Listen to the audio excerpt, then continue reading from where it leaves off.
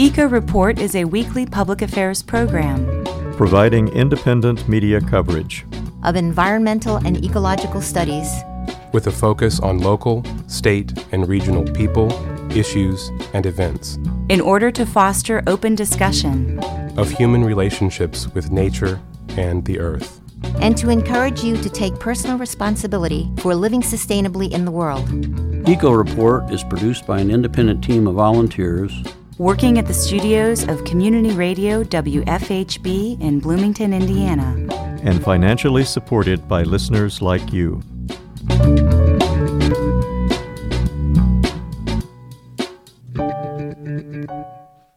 Hello, and welcome to Eco Report. For WFHB, I'm Julianna Dailey.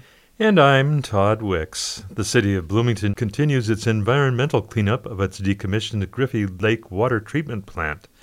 In its meeting Monday night, the Bloomington Utilities Service Board approved extending its contract with VET Environmental Engineering for the cleanup. Assistant Director of Engineering Brad Schrader discussed the contract with the board.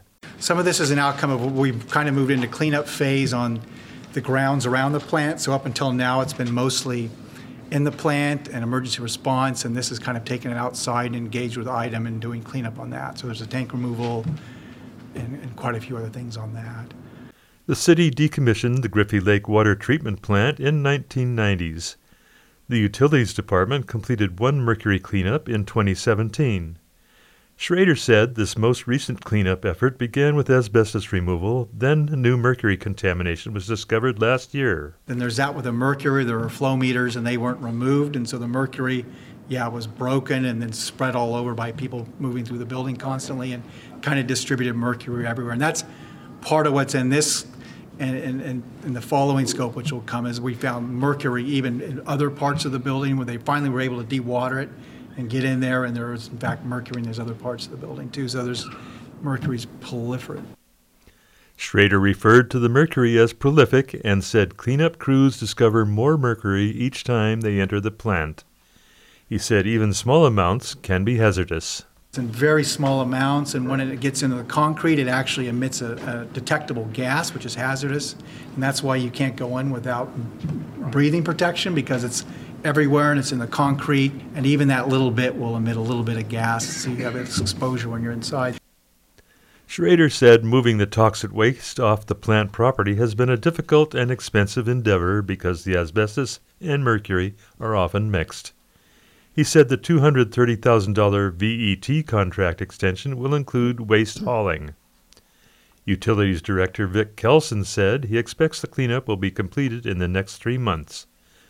Schrader added that the property will need long-term monitoring and its potential future uses still need to be worked out.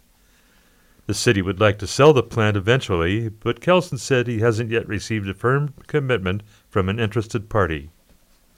Last week, scientists released initial forecasts for the upcoming hurricane season.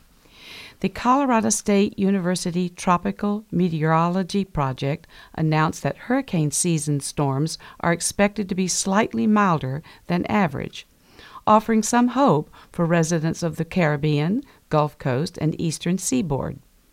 The 2019 hurricane season runs from the beginning of June to the end of November. For the season, the team predicts 13 named storms, 5 of which will become hurricanes and 2 of which will be Category 3 to 5 storms with wind speeds of 111 miles per hour or greater. Last year, the team's predictions were relatively accurate. They predicted 14 named storms and 7 hurricanes, 1 less than final tally in each category, U.S. Today reported. In 2019, lower ocean temperatures are one of the reasons for predicting a slightly calmer season. The tropical Atlantic is cooler than average, which both reduces the chances that hurricanes will intensify and signals a more stable, drier atmosphere that is less likely to form thunderheads. The second reason for predicting a less volatile hurricane season is that a weak El Niño has formed in the Pacific, and El Niño conditions are expected to persist through the season. The westerly winds encouraged by El Niño disperse hurricanes as they form. A new study published in the Oxford Research Encyclopedia of Global Public Health reviews a decade of research to find health effects from fracking. The researchers found that health problems linked to fracking include preterm births, asthma, migraine headaches, nasal and sinus issues, and skin problems. The study reviewed several hundred scientific articles on the health impacts of fracking. Irina Gorsky, co-author of the study, said, quote, "We have enough evidence at this point that these health impacts should be of serious concern to policymakers," unquote. Gorsky also said that the health impacts of fracking with the most evidence are negative effects on pregnancy and birth outcomes.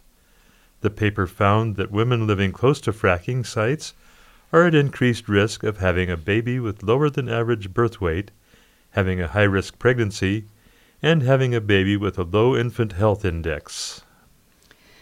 The total mass of insects worldwide is falling by 2% a year, according to the best data available, suggesting many species could vanish within a century. The analysis, published in the journal Biological Conservation, says intensive agriculture is the main driver of the declines, particularly the heavy, indiscriminate use of pesticides. Urbanization and climate change are also significant factors. The rate of insect species extinction is 8 times faster than that of mammals, birds, and reptiles. More than 40% of insect species are in precipitous decline, and a third are endangered. Insects are by far the most varied and abundant animals on Earth. According to research, they are also essential for ecosystem function, serving as food for other creatures, pollinators, and recyclers of nutrients. And now for some good news. In a special election, 61% of voters in Toledo, Ohio, approved a measure giving Lake Erie the same legal rights as those of a human being. Lake Erie's new Bill of Rights permits residents to take legal action against entities that violate the lake's rights to, quote, flourish and naturally evolve, unquote. The Bill of Rights grants residents legal standing in court to sue corporate polluters on behalf of Lake Erie and to seek damages that would be used to eliminate pollution in the lake. The measure was modeled on rights to nature laws which have been passed in Lafayette, Colorado, the Ponca Nation of Oklahoma, and the Chippewa Nation of Minnesota, and the countries of India and Nepal. The vote came after Toledoans for Safe Water led a multi-year campaign to persuade voters that their city's charter must be changed so that pollution in the lake could be reduced. Lake Erie provides drinking water to 12 million Americans and Canadians. New York is about to become the second state, after California, to ban single-use plastic bags. The initiative could become part of the state's budget bill, which legislators expect to pass soon. Democratic Governor Andrew Cuomo introduced the proposal last year, but the previous state Senate wouldn't pass it. The measure would ban the use of single-use plastic bags at most stores, but would permit some businesses to continue using them. Restaurants could use plastic bags for takeout, and newspapers could still be delivered in them. If they wished, individual counties could decide to charge 5 cents per bag for paper bags in an attempt to motivate consumers to use their own reusable totes. Besides California, which passed similar legislation in 2016, all Hawaii's counties have initiated bag bans. For WFHB, I'm Julianna Dailey. And I'm Todd Wicks. Support for Eco Report comes from Blooming Foods Market and Deli, Bloomington's locally grown co-op grocery since 1976, offering products with a focus on local, fair trade, natural, and organic, with support for farmers, producers, agencies, and artisans. Blooming Foods Market and Deli on East 3rd Street near College Mall, West 6th Street near the Courthouse Square, and Shreve Hall on the Ivy Tech campus. In this week's feature, WFHB's Jan Walker interviews Sandy Belth, assistant naturalist from Monroe County Parks and Recreation, about monarch butterflies. My name is Jan Walker, and I'm talking with Sandy Belth today. Sandy is a naturalist at Monroe County Parks and Recreation, and she's also been studying butterflies for over 20 years. Sandy, why is the milkweed plant so important to the monarch butterfly? All butterflies have host plants that they lay their eggs on. So first off, butterflies will smell with their antennae, and they see with their compound eyes, and they taste with little chemoreceptors on their forelegs. When a female monarch is looking for a milkweed plant on which to lay her eggs, first she will look for the overall shape of the plant, and then she will taste it with her feet. And if everything is right to her, she will bend her abdomen and lay a single egg on the undersides of the leaf. Now, usually in nature, this is only on the top 4 leaves that they will lay their eggs, and this is because these leaves are very succulent, they're very soft and pliant. The older leaves are harder, and then when the caterpillar hatches from the egg, their little teeny tiny mouth parts can't chew on the leaf. When they first come out of the eggshell, they actually eat part of their eggshell that has a lot of protein and is very integral to their development of their exoskeleton, their skin. They will actually start eating the little hairs on the underside of the milkweed leaf because of their tiny, tiny mouth parts. And then as they shed their skin for the first time, and this is called an instar between each shedding of the skin, they will be able to start eating the milkweed leaf proper. Monarch butterflies will go through 4 life stages: the egg stage, the larval stage, the pupa or chrysalis. Butterflies make a chrysalis, moths make a cocoon, and the adult insect. The caterpillars are eating machines, and they will go through several sheds of the skin, at least 4 times. And in between each shed of the skin is called the instar. So by the 5th instar, the beginnings of the wings and the chrysalis, the beginning of the antenna, are already formed underneath that last skin. The shedding of the skin is because of hormones in the small brain of the insect. And juvenile hormone keeps a caterpillar, but once juvenile hormone has started to decline, then the ecdysone, another enzyme that is responsible for shedding, kicks in. So after the ecdysone has kicked in, the caterpillar will look for a place in which to pupate. And usually this is going to be in a sneaky hidden place because they don't want to emerge from a chrysalis in plain view of potential predators. So this is how come it's hard to find monarch chrysalises, or any butterfly chrysalis for that matter. They will use their mouth parts. They have a little silk gland, and they'll spit a little white silken button. And then they will use their anal claspers and hang upside down in a J shape for about 18 hours. At that point, they will shed their final skin, revealing the chrysalis underneath. Now, all insects breathe through little holes in their abdominal sections called spiracles. And once the caterpillar has shed that final skin, revealing the chrysalis, those little spiracles are still present so that they can be gas exchange for the chrysalis. The caterpillar will remain in the chrysalis stage for 10 to 14 days, in which point the miracle of metamorphosis really takes place, because there's not a caterpillar inside anymore, and there's not a butterfly yet. Instead, everything is dissolved into life's juices, and then it was rearranged around key imagal cells to create the butterfly inside. When this is about ready to end, the chrysalis will appear transparent, and you can see the butterfly within. Then they will take in air through those spiracles, and pushing with their legs, there's a predetermined little slit in the side of a chrysalis that will open up, and the butterfly will emerge.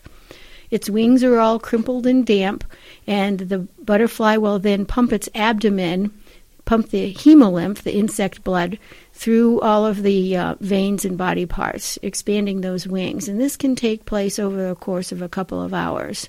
Caterpillars also are known to get off of their host plant and creep to another nearby plant to form their chrysalis. So it's not necessarily going to be found on a milkweed plant. Once they emerge from their chrysalis, you'll be able to determine whether it's a male or female. The males have black spots that are on that surface of their wing, and these are a pheromone that is released that attracts the females.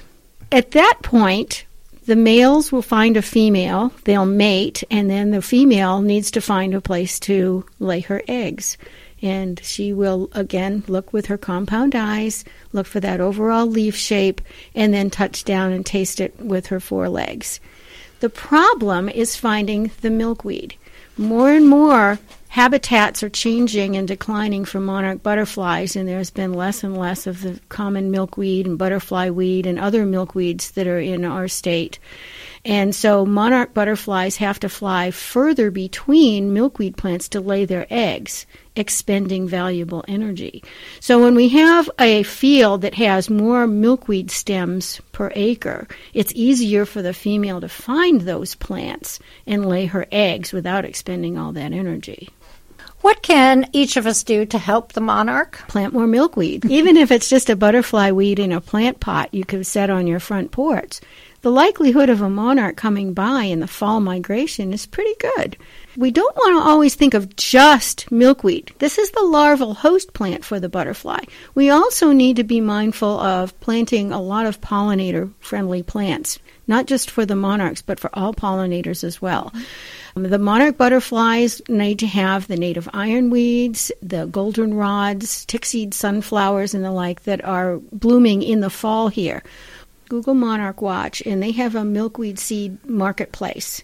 They will be able to supply people with regional appropriate milkweed seeds or milkweed plugs, depending on if it's just for your backyard or if it's for a larger project. Monarch populations have been declining for the past 20 years. A lot of this has to do with loss of habitat and pesticides that are put on large agricultural areas. And so there's been a lot of work done with trying to make sure that agricultural communities only spray at the appropriate times and that they reduce the amount of drifting where the spray gets on the milkweed plants. The western population of monarchs has declined precipitously. It's at 84%, and they are struggling to find out what is happening. The monarch butterfly out there is on life support right now. It's very bad. But here in the eastern U.S., surprisingly and very happily, their numbers at the overwintering colonies actually increased this year to the highest that it's been in 12 years. We went from 2.48 hectares last year to 6.05 hectares this year. That's a 144% increase over the last year. So that is just a fantastic amount of monarchs. But we have to be cautious when we have a big uptick like this, because it could be the precursor of something else bad happening. Anytime when the monarchs are migrating, they can be swept out to sea or get in hailstorms, thunderstorms. There could be a hurricane that decimates them. In the overwintering colonies, sometimes there is a late season frost that really hurts the monarch populations. And about 12, 15 years ago this happened, and some of the iconic monarch researchers said that they were walking knee-deep through dead monarchs, and that was a very terrible thing. So weather patterns are a really big problem for monarchs, as well as the loss of habitat. So we just have to cross our fingers that the monarch population, since it was so great this winter in the overwintering population, that many of them make them back up here and are able to increase the population even more. But in the meantime, I think if everybody just plants milkweed and pollinator nectar sources, that will be very good. Sandy, thank you very much for being here today. Well, thank you for having me, Jan.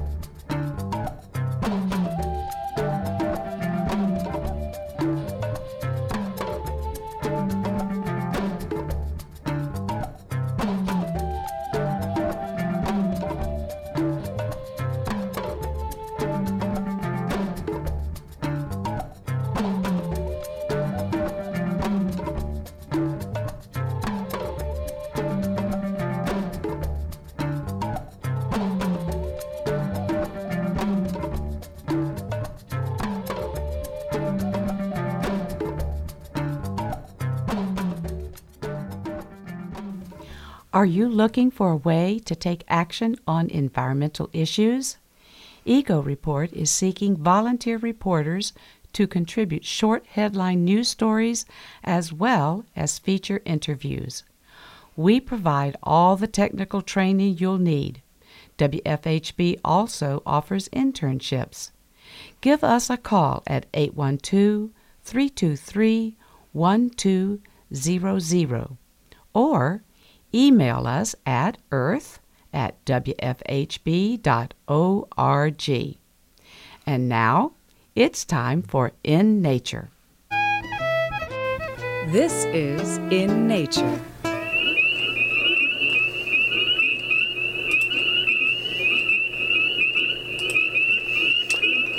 That's the sound of the spring peeper, Pseudacris crucifer. It's a small chorus frog, widespread throughout the eastern United States and Canada. Spring peepers are tan or brown with a dark cross that roughly forms an X on their dorsa, thus the Latin name crucifer, meaning cross-bearer, though sometimes the marking may be indistinct. They have a body length less than 1.5 inches.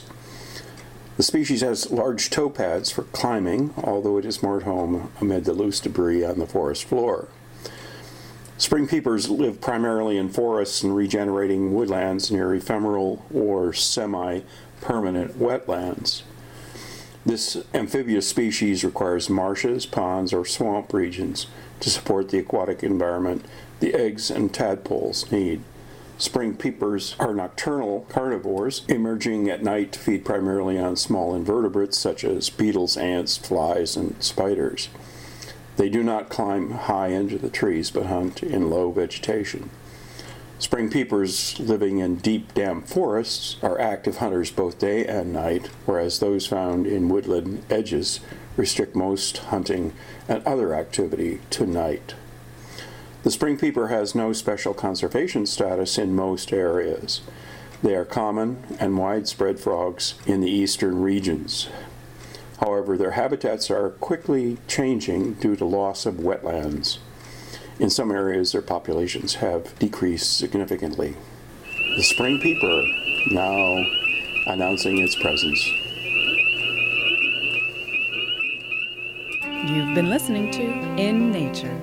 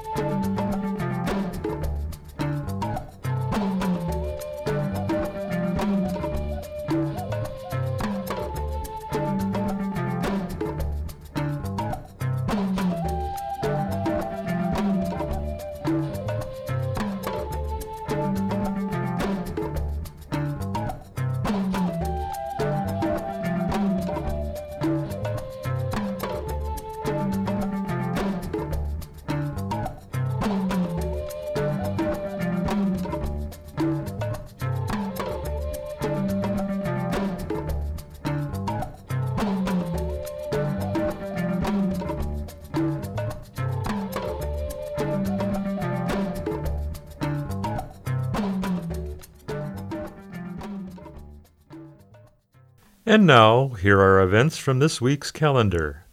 There will be a bluebird nest box building workshop on Saturday, April 20th at Brown County State Park in the Nature Center. It will start at 2 p.m.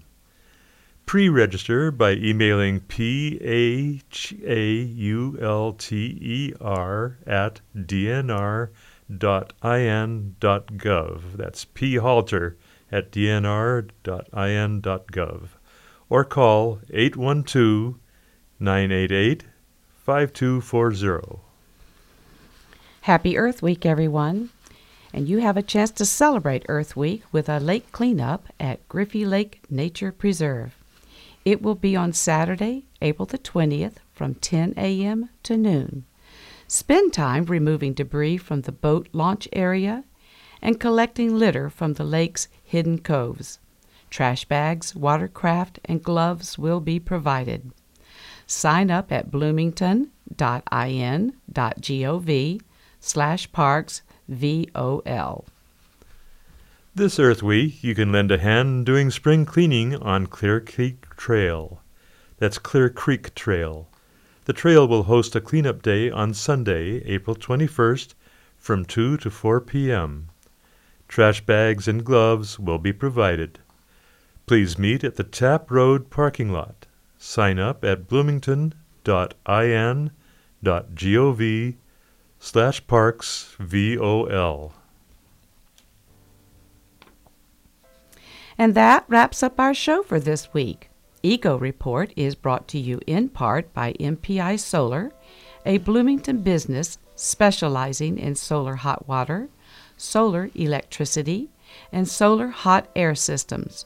MPI Solar designs and installs solar-powered generation systems that encourage independence and individual responsibility.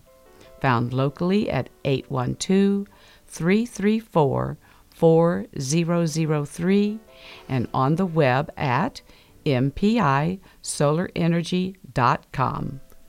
This week's headlines were written by Norm Holy, Linda Greene, Sarah Vaughan, and Wes Martin.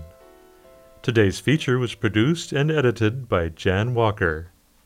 Julianna Dailey compiled our events calendar, and Linda Greene contributed our good news stories.